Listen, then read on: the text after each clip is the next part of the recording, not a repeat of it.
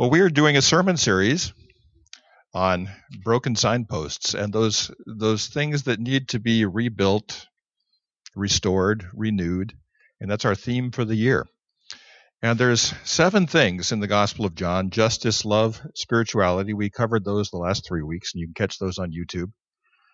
Beauty is today. Freedom, truth, and power are coming in the next weeks. These are 7 things that science doesn't have anything to say about. Now, I'm not anti-science. In fact, I've helped start an engineering school twice. Science is a good thing. We find things out, we look things up, we measure things, and it works. And that's great. But science is ethically and spiritually neutral. It doesn't tell us how we ought to live. It doesn't tell us much about anything as far as that goes. And it doesn't say anything about these 7 things. So these 7 things are important. And it's important that people of faith continue to emphasize these things, because without them, life is really not much worth living. Justice, love, spirituality, beauty, freedom, truth, and power. We're talking about beauty today. We saw beauty in music as Hannah was leading worship. We saw beauty in a brand new baby here who was waking up just enough to get the bottle and doing really, really well. So we're going to be repairing broken signposts. And this is part 4, beauty. And I'd like to start by saying that it's been an ugly year in search of beauty. Nobody would say that this last year has been the best for our country or for us or for anything else. It's been really challenging, and we need to be honest about that. Who here has started watching less news just because it's depressing during this year? You say, I just can't watch this anymore. I got to make sure that I'm not all at the beginning of this stuff. We're all watching it. We're all paying attention. And now we just think, I don't really want to see any more of this. There's been a lot of death, a lot of division, and a lot of destruction. I met someone in the swimming pool at the desert a few weeks ago from Portland. And I said, well, what's going on in Portland? She says, it's basically just a trash fire, the whole town. There's just all this stuff happening all the time. People just go out and break things and destruction all over the place.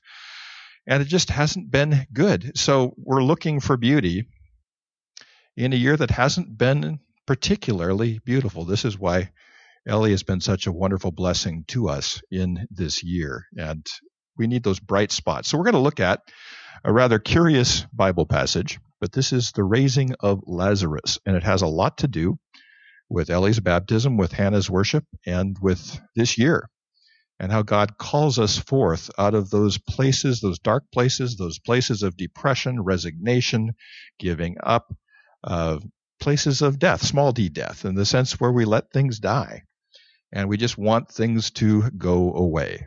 So John 11, 1 through 6. Now a certain man was sick, Lazarus of Bethany, the town of Mary and her sister Martha. It was that Mary, go back to this one, verse 2, go back to 2. There we go. It was that Mary who anointed the Lord with fragrant oil and wiped his feet with her hair, whose brother Lazarus was sick. Therefore, the sisters sent to him, saying, Lord, behold, he whom you love is sick. When Jesus heard that, he said, the sickness is not unto death, but for the glory of God, that the Son of God may be glorified through it. Now Jesus loved Martha and her sister and Lazarus. So when he heard that he was sick, he stayed 2 more days in the place where he was. And I'd like you to try to remember, and I'm not trying to bring up bad stuff, but where you were when you heard really bad news. Did you hear it over the phone? Did someone tell you in person? We've all got that. The phone call in the middle of the night, you think, this can't be good. It's 2 a.m. Who's calling? What's going on? And we get those flashes of news. And Jesus got this news that Lazarus was sick. And by the way, you don't send a messenger to find Jesus unless it's serious. It's one of those things where, when it came to Jesus, we got to remember, folks, Jesus was a Middle Eastern man and very passionate about a lot of things like Middle Eastern men are, and this hits him emotionally. Middle Eastern men are not emotionally stultified like some of us here in the West. They express their emotions. They kiss each other. They yell. They laugh. They cry. They dance. They're emotional people. And this had to strike Jesus as hard, really hard. Now, he had the faith to raise Lazarus, But folks, faith, if you know something is going to happen, you don't need faith. And so Jesus had to, in his humanness, had to kind of deal with that. It's not like he's some Superman masquerading as a person and he's, just go fix all this stuff. And he's thinking, whoa, I've just got some of the worst news, because these are people very close to him. And when we get that ugly news, and we're all afraid of that ugly news, and whenever my family members are separated from me and I get a phone call, I just flinch for a second sometimes, thinking, I wonder what's going on. I wonder what's happened. I hope everyone's what? Okay. Hope everyone's okay. And when you get a phone call and someone says, are you sitting down? That's not good either. You think, okay, this is going to be tough. I remember when my dad died, my brother Tim called and he said, Dave, sit down. And I said, oh, this is not good, because he's never said that to me in my life. Sit down. And my father passed away suddenly. And it's hard when those things happen. We get those things. We hear through the grapevine where you get fired at work, or we hear that someone's marriage is falling apart, or someone's financially in trouble, or we hear that someone has been diagnosed with COVID and they're at risk. And we hear these things and you think, oh, this is not good. So Jesus receives this news just like we would receive that news. Verse 7. Then after this, he said to his disciples, let's go to Judea again. This is where, of course, Lazarus was buried. The disciples said to him, Rabbi, lately the Jews sought to stone you. You're going to go there again? You're going to go back to where? And this is real danger. This is real danger. Have you ever been in a bad neighborhood where you're looking over your shoulder all the time? You're just thinking, okay, am I safe here? Is it okay here? It doesn't happen to me as often because I'm kind of a big person, but if you're a smaller person, you're probably looking over your shoulder a lot, thinking, is this okay to be here? There's bars on all the windows. There's barbed wire over the top of the fences. Am I going to be okay here? And if it gets dark, will I really be okay here? What's going to happen? Do we really want to go back to what's the threat that is there? Jesus answered, and he always answers sort of paradoxically. Are there not 12 hours in a day? If anyone walks in the day, he does not stumble because he sees the light of this world. And they're thinking, okay, there goes Jesus again talking about this or that or the other thing. Well, what about going back there? And what if they come after us during the day? How do we know it's going to be at night? And I can just imagine being one of the disciples thinking, okay, here he goes being paradoxical again. And so what are we supposed to do? Should we go with him? But if one walks at night, he stumbles because the light is not in him. These things he said, and after that he said to them, our friend Lazarus sleeps, but I go that I may wake him up. And this is where the disciples go into what I call Monty Python zone. Just like, if he's asleep, he'll get up, won't he? That kind of thing. They're not the sharpest crayons in the box. And that really gives me a lot of hope that Jesus chose 12 underachievers who never really got it. I mean, Jesus at the very end of his ministry was ascending into heaven, and they're saying, are you going to be the prime minister now? Can we sit in the cabinet? I mean, they just completely, and they wrote these stories about themselves. I'm thinking, don't you guys, well, anyways, so Lord, if he sleeps, he will get well. However, Jesus spoke of his death, but they thought he was speaking about rest in sleep. Then Jesus said to them plainly, he had to be very clear. Let me speak really clearly with you. Lazarus is dead. Lazarus is dead, and I am glad for your sakes that I was not there, that you may believe. Nevertheless, let us go to him. And they're thinking, what is he talking about? Folks, they didn't have the end of the story. I mean, we've got the end of the story. Those of us who've been in the church for a long time know that Lazarus has been raised. Some of you might be hearing this for the first time, but we know that he was raised, but they didn't. They're thinking, we're going back into the danger zone. Jesus is talking theological, spiritual, who knows what. And so what does this mean? What does this mean for us? Then Thomas, who is called the twin, said to his fellow disciples, let us also go that we may die with him. He was sort of the Eeyore of the group, it'll never work, we'll all be killed. And there's Thomas doing his thing. And Thomas was the one who was doubting at the end that Jesus had been raised from the dead. And he said, we may as well go, there's nothing else for us to do. So when Jesus came, he found that he had already been in the tomb 4 days. Now Bethany was near Jerusalem, about 2 miles away. And many of the Jews had joined the women around Martha and Mary to comfort them concerning their brother. 4 days. That's a long time, and this was before the embalming that we know about. Now Martha, as soon as she heard that Jesus was coming, went to meet him. But Mary was sitting in the house. Now Martha said to Jesus, Lord, if you'd been here, my brother would not have died. Now, that's not some way to greet somebody who's showing up. I mean, if you had been here, he would be dead. Put yourself in Jesus' shoes here. Now he's getting blamed for the death. Just a little tip, when someone dies, don't blame someone else for it. It just doesn't sit well. It probably didn't sit well with Jesus, and he got angry. And we're not sure what he's angry. Is he angry at them? Is he angry at what's going on? But he did get angry at this point. Verse 22. But now, even know that whatever you ask of God, God will give you. Jesus said to her, your brother will rise again. In other words, she's thinking, he's saying he's in a better place. He'll be raised again on the last day. We'll see him in heaven someday, whatever. She's not thinking now. She's not thinking this is going to happen now. Martha said to him, I know that he will rise again in the resurrection at the last day. Jesus said to her, I am the resurrection and the life. He who believes in me, though he may die, he shall live. And whoever lives and believes in me shall never die. Do you believe this?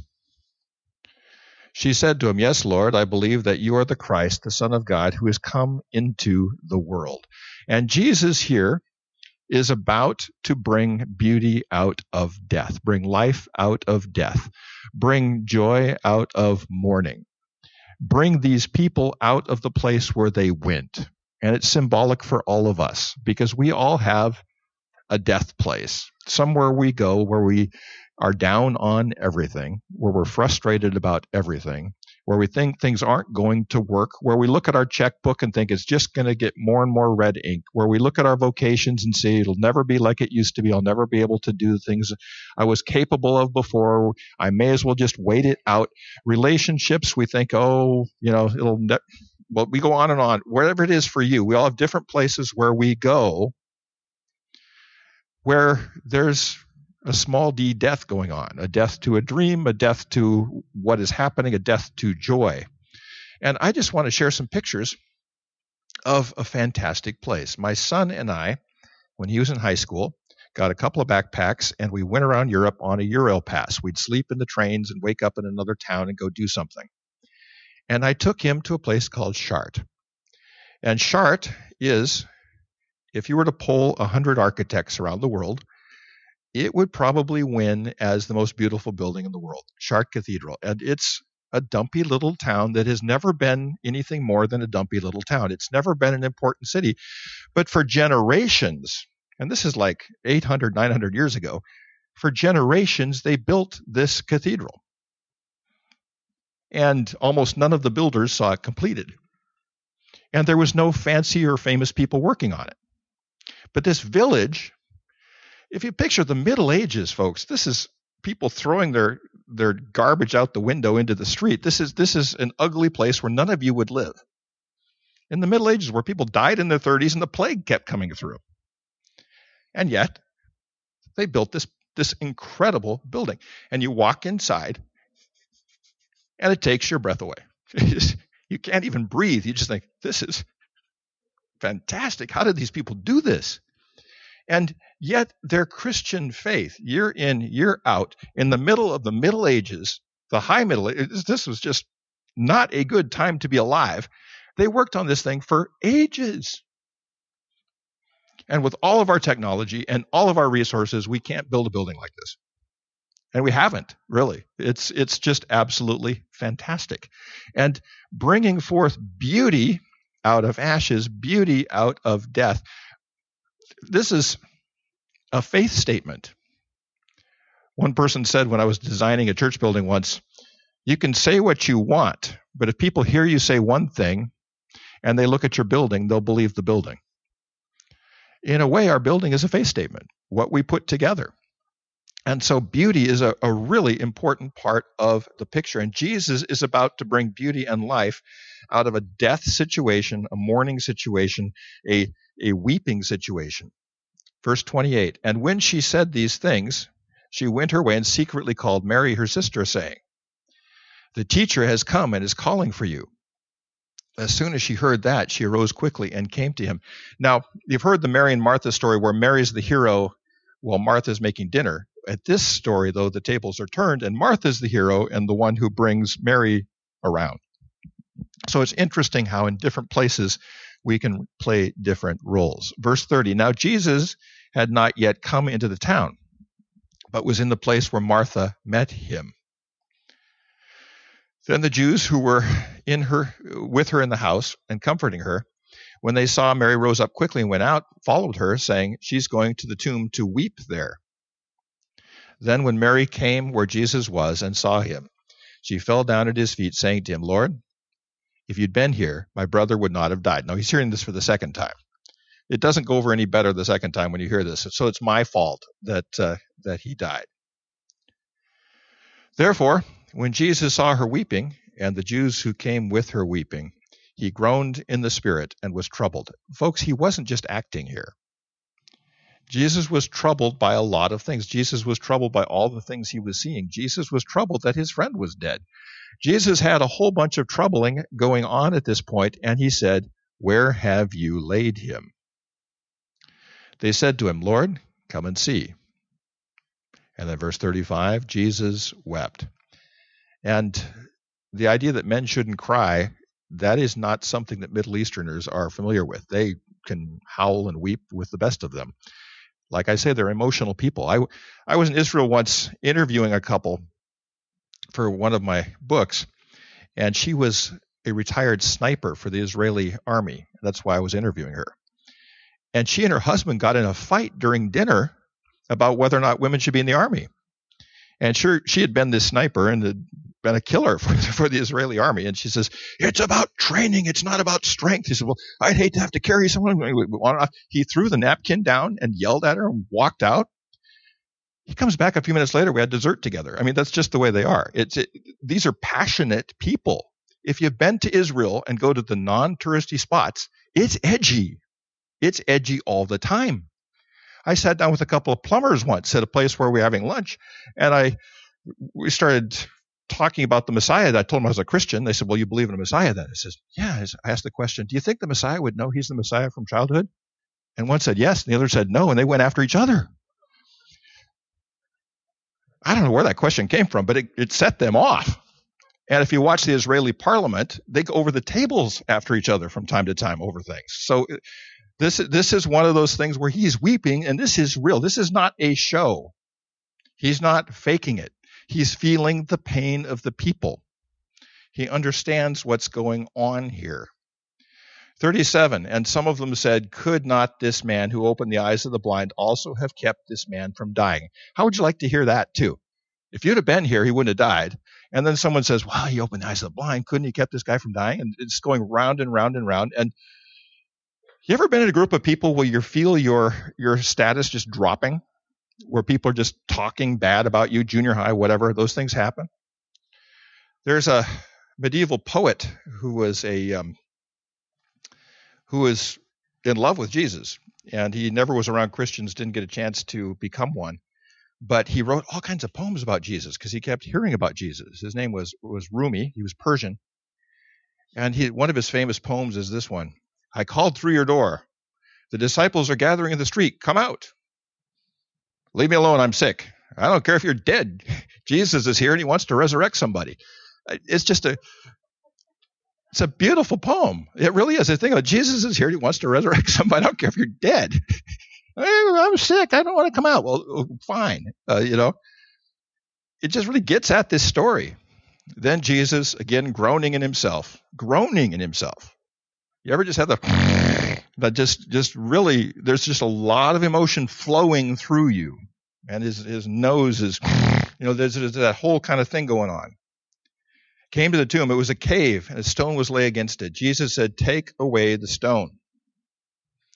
Martha, the sister of him who was dead, said, "Oh, Lord, by this time there's a stench, for he's been dead 4 days."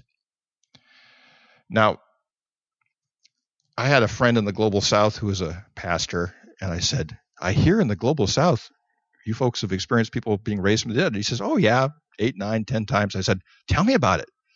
He says, "Well, it's like this," he said. "The sooner you get there, the easier it is," which I think makes sense. 4 days, that doesn't cut it. That's way beyond anything. And there are times when people are just dying where they can come back, and it's hard to say what death is.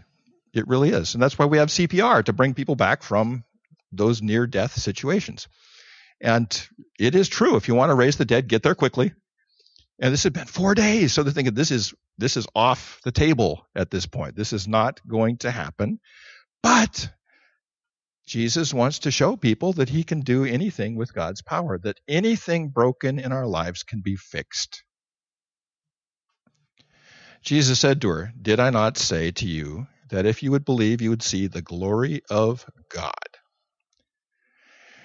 Then they took away the stone from the place where the dead man was lying, and Jesus lifted up his eyes and said, "Father, I thank you that you have heard me. And I know that you always hear me. Because of the people who are standing by, I said this, that they may believe that you sent me." Now when he had said these things, he cried with a loud voice, "Lazarus, come forth." And he who had died came out bound hand and foot with grave clothes, and his face was wrapped with a cloth. Jesus said to them, "Loose him and let him go." Jesus was bringing forth life from death, and, as it says in the book of Isaiah, to console those who mourn in Zion, to give them beauty for ashes, the oil of joy instead of sadness, the garment of praise for the spirit of heaviness, that they may be called trees of righteousness, the planting of the Lord, that he may be glorified. I'd invite you all to stand and just close your eyes.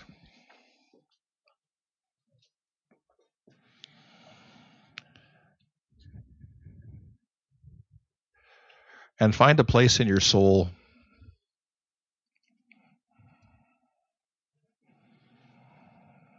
where you have the least faith. The thing you're praying for that you have the least faith for. Like, that's never going to happen.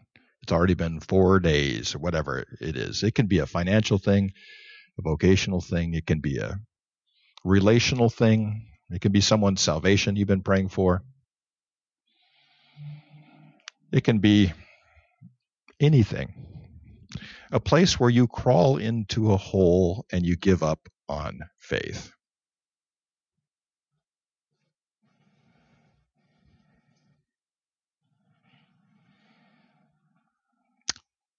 I know that one of my places like that is just being tempted to coast.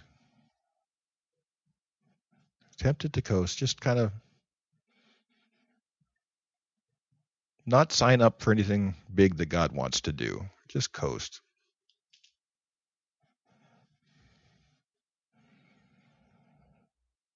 Plug my ears when God says, "Why don't you go do this big thing?"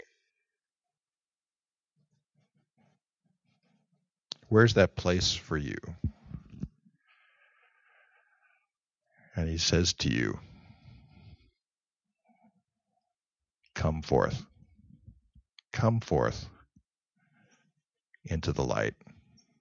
Didn't I say to you that you'd see the glory of God if you'd just believe? Lord, I just pray that you would bless us with more faith. Faith to walk out of the grave.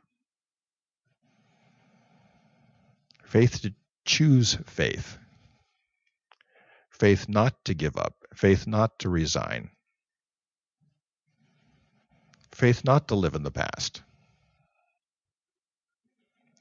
Faith to step into the present and see your glory and power. We give you thanks, Lord, for the beauty all around us. Help us to see beauty today. And Lord, I pray that that beauty would call us out of those little graves we have for ourselves where we hide.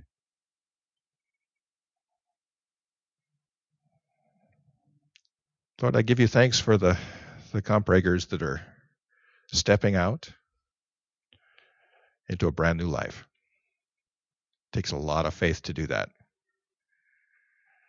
And Lord, I just, as disappointed as I am that they won't be around, Lord, I've sensed from the very minute they said it that this is your calling.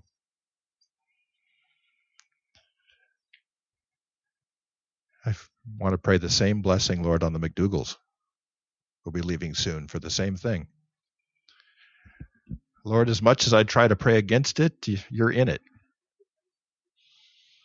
And we give you thanks for that. We pray, Lord, that all of us would come forward and step out. And we pray all this in Jesus' name. Come forth out of the grave in Jesus' name. Amen. That's it for today, folks. I'd like you to all get a chance to greet our little baby here.